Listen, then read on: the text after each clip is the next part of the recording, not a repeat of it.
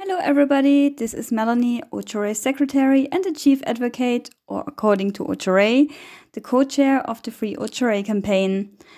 Well, I probably don't have to introduce myself anymore. By now, everybody should know who I am, but just in case there are new listeners, well, now you know my position in the fight for justice for Ochore. Alright, it's been a while since you heard me talking. I hope you didn't miss me too much. Of course, that was a joke. Welcome to my sense of humor. Well, today is the World Day Against the Death Penalty, and the original plan was to do another recording with Ochore, as the one we did last week for the Wrongful Conviction Day had a big impact on the campaign. However, the prison staff didn't give us enough phone time this week, so we couldn't record Ochore's message. And I thought, as replacement, it's a good idea to re-upload the recording of me talking about his case and the evidence for his innocence. I think that cannot be repeated too often, and our new subscribers don't have to search for the most important information on this channel, so please listen carefully. And yeah, here you go. Hello everybody, my name is Melanie and I'm the chief advocate of the Free Ochore campaign. Today I want to talk about Ochore's case, one of the most important subjects of this channel. Well, probably the most important subject, and the one you're interested in the most, I think. All documents are uploaded on the website www.freeochore.com, but knowing there are several hundreds of pages, I can imagine not everybody has the patience and nerves to read all those documents. So to those who want to have proof for Ochore's innocence but are not really into reading, well, not only them but everybody, please listen carefully to this recording. Before I start, let me add that Ochore's case is very, very complicated, because it's not only about one homicide but two separate homicides. At the end of this recording, you will understand what I mean. Especially in one case, there are several interviews with witnesses in which they change their stories several times within each interview. Yes, this is quite confusing. Well, the whole thing is full of what the hell moments, and this makes no sense at all. I don't know how often I thought, this makes no sense to me. That's, those moments. So I'm going to give you a summary of the main facts, and also I'm going to tell you names of the victims and main witnesses in order to avoid too much confusion. Well, if someone close to the victims should listen to this, my deepest condolences to the victims' families and friends out there. It must be very shocking and terrible to lose a beloved one in such a cruel way. But I know that at least one family agrees to Ochore not being the murderer of their beloved one, because according to the interviews, the family believes someone else to be the killer. They even gave information on who they believe took their beloved one from them, but there were no investigations into that direction. So yeah, I don't want to hurt or harm anybody, but this needs to get public. Ochore is innocent and is being punished for two murderers who probably still are somewhere outside, maybe celebrating to have gotten away with murder. Yeah. All right. Are you ready? Good. So let me start with case 1, or let me call it count 1. It's the Perry Coder case, and the homicide happened on 4th January 1994. The victim, a white drug-addicted guy, was shot near a motel while walking down the street. In this case, there are two witnesses who claimed that they were standing under the same tree. Both identified Ocho-Ray in the dark of the night in the distance, but failed to see each other. It turned out that one of those witnesses, called Orlando Hunt, was threatened by the prosecutor to implicate Ocho-Ray and himself in this homicide, and that he also was forced to pressure another witness called Gina Lee into changing her story. The other witness, called Carrie Dawn Scott, turned out to be a witness for 4 totally different homicides. And Carrie Dawn Scott confessed to the defense investigator that he was paid by lead detective Caldwell and that he became that informant to get out of a murder charge. Another witness, Gina Lee, I just mentioned her, she stated that she never saw Ocho-Ray killing anyone. Later, she changed her story into finding Ocho-Ray and Orlando Hunt in her room after returning from getting drugs. She also stated that her crack habit usually consisted of every day, all day long, and she admitted to smoking a minimum of 7 to 8 rocks of crack cocaine per day. According to her, Ocho-Ray was acting strange that evening. He had real big eyes and leaves and shit in his hair. And at first she stated that he had a small handgun, but when asked later again about that gun, the size, the model, she stated that she did not see a gun in his hands. And to the defense investigator, she confessed that the prosecutor had pressured her into that story and that she couldn't remember anything because she was permanently high. Another witness and friend of her stated that they had been together in Gina Lee's room the whole evening and night and that they had taken cocaine together and nobody had shown up or had been there.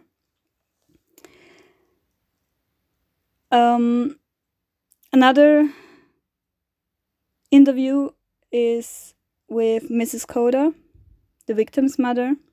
She stated that her son was kidnapped a few months prior to the homicide because he had owed money to a guy called Scott Adamczewski, and that man had pointed a gun to Perry Coder's head when he asked for his money. For whatever reason, that incident was not reported to the police. I don't know why. Further, the mother also stated that she had heard rumors about her son wanting to sell a handgun on the day of his death, and even named a person who could know more. There were no investigations into that direction. There was a polygraph examination with another suspect. That suspect failed all 3 charts. Again, no further investigations into that, no interview, no researches, nothing. According to the bullet examination, the handgun found in the purse of Ocho-Ray's girlfriend during a traffic control, I tell you about this later, this handgun did not discharge the bullet found in the victim's body. So this is a brief summary of the first case, or count 1. Now let me talk about count 2. That's the Gregory Martin case. Gregory Martin, a blood gang member, was shot in an apartment complex, and that homicide happened on 12 February 1994. There's not really much to tell about this case because, with the exception of the eyewitness report of Lloyd Marcus, the autopsy protocol and the bullet examination, all of the evidence was destroyed or disappeared. According to Lloyd Marcus, he had observed 2 males beginning to push each other, ending in one of them pulling out a gun and shooting the other one. He stated that the subject was unknown to him and that the shooter was either of Asian or Mexican origin. So he stated that the subject was of another race, no black, but Asian or Mexican. Again, according to the bullet examination, the bullet and the gun of Ochore's girlfriend had no clear match. So you see, there's nothing linking Ochore to either homicide.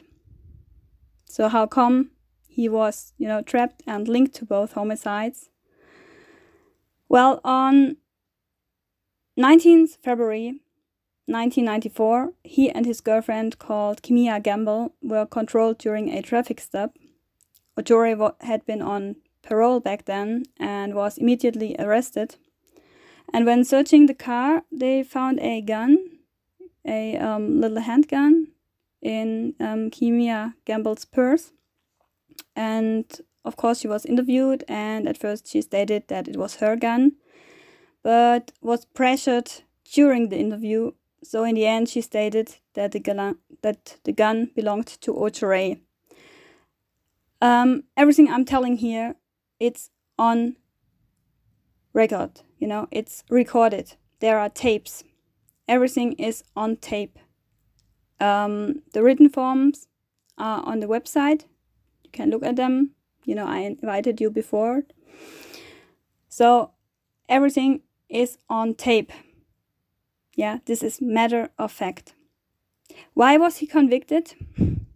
Well, the main reason why Ochore is connected to both homicides are due to interviews with a prisoner called Harold Black.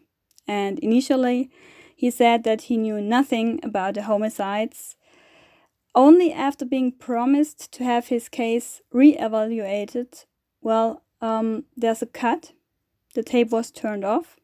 And when it was turned back on, he stated that he had information about the Gregory Martin murder, but he knew nothing about any other homicides.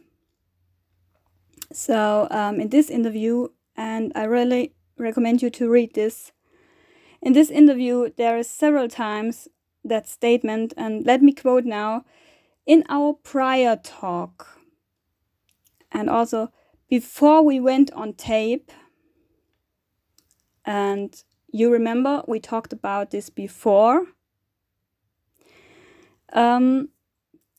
So it's clear they had a talk before they recorded the interview.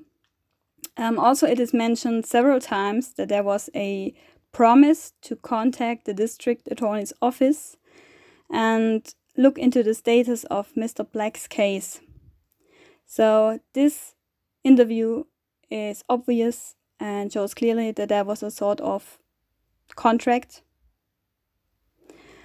Several months later, in a second interview, Harold Black stated that he had information about the Perry Coda case, and with the same promises already made in the Gregory Martin case. So the second interview is, similar to the first, but that time about the Perry Coda murder, and the first time about the Gregory Martin case. And he stated that Ochore had confessed both homicides to him while they were in custody together. So this is the reason why those homicides were connected, and Ochore was found guilty. Let me add some more facts to this. I think that's very important. Ochore's first trial attorney was removed from the case because he either represented a suspect who was arrested or charged for the murder of Perry Coda, which of course created a conflict of interest. In addition, to me, even more important, the lead detective called Palmer had been under an internal affairs investigation that time and subsequently lost his job because of corruption. So the lead detective was under an internal affairs himself, an internal affairs investigation himself. No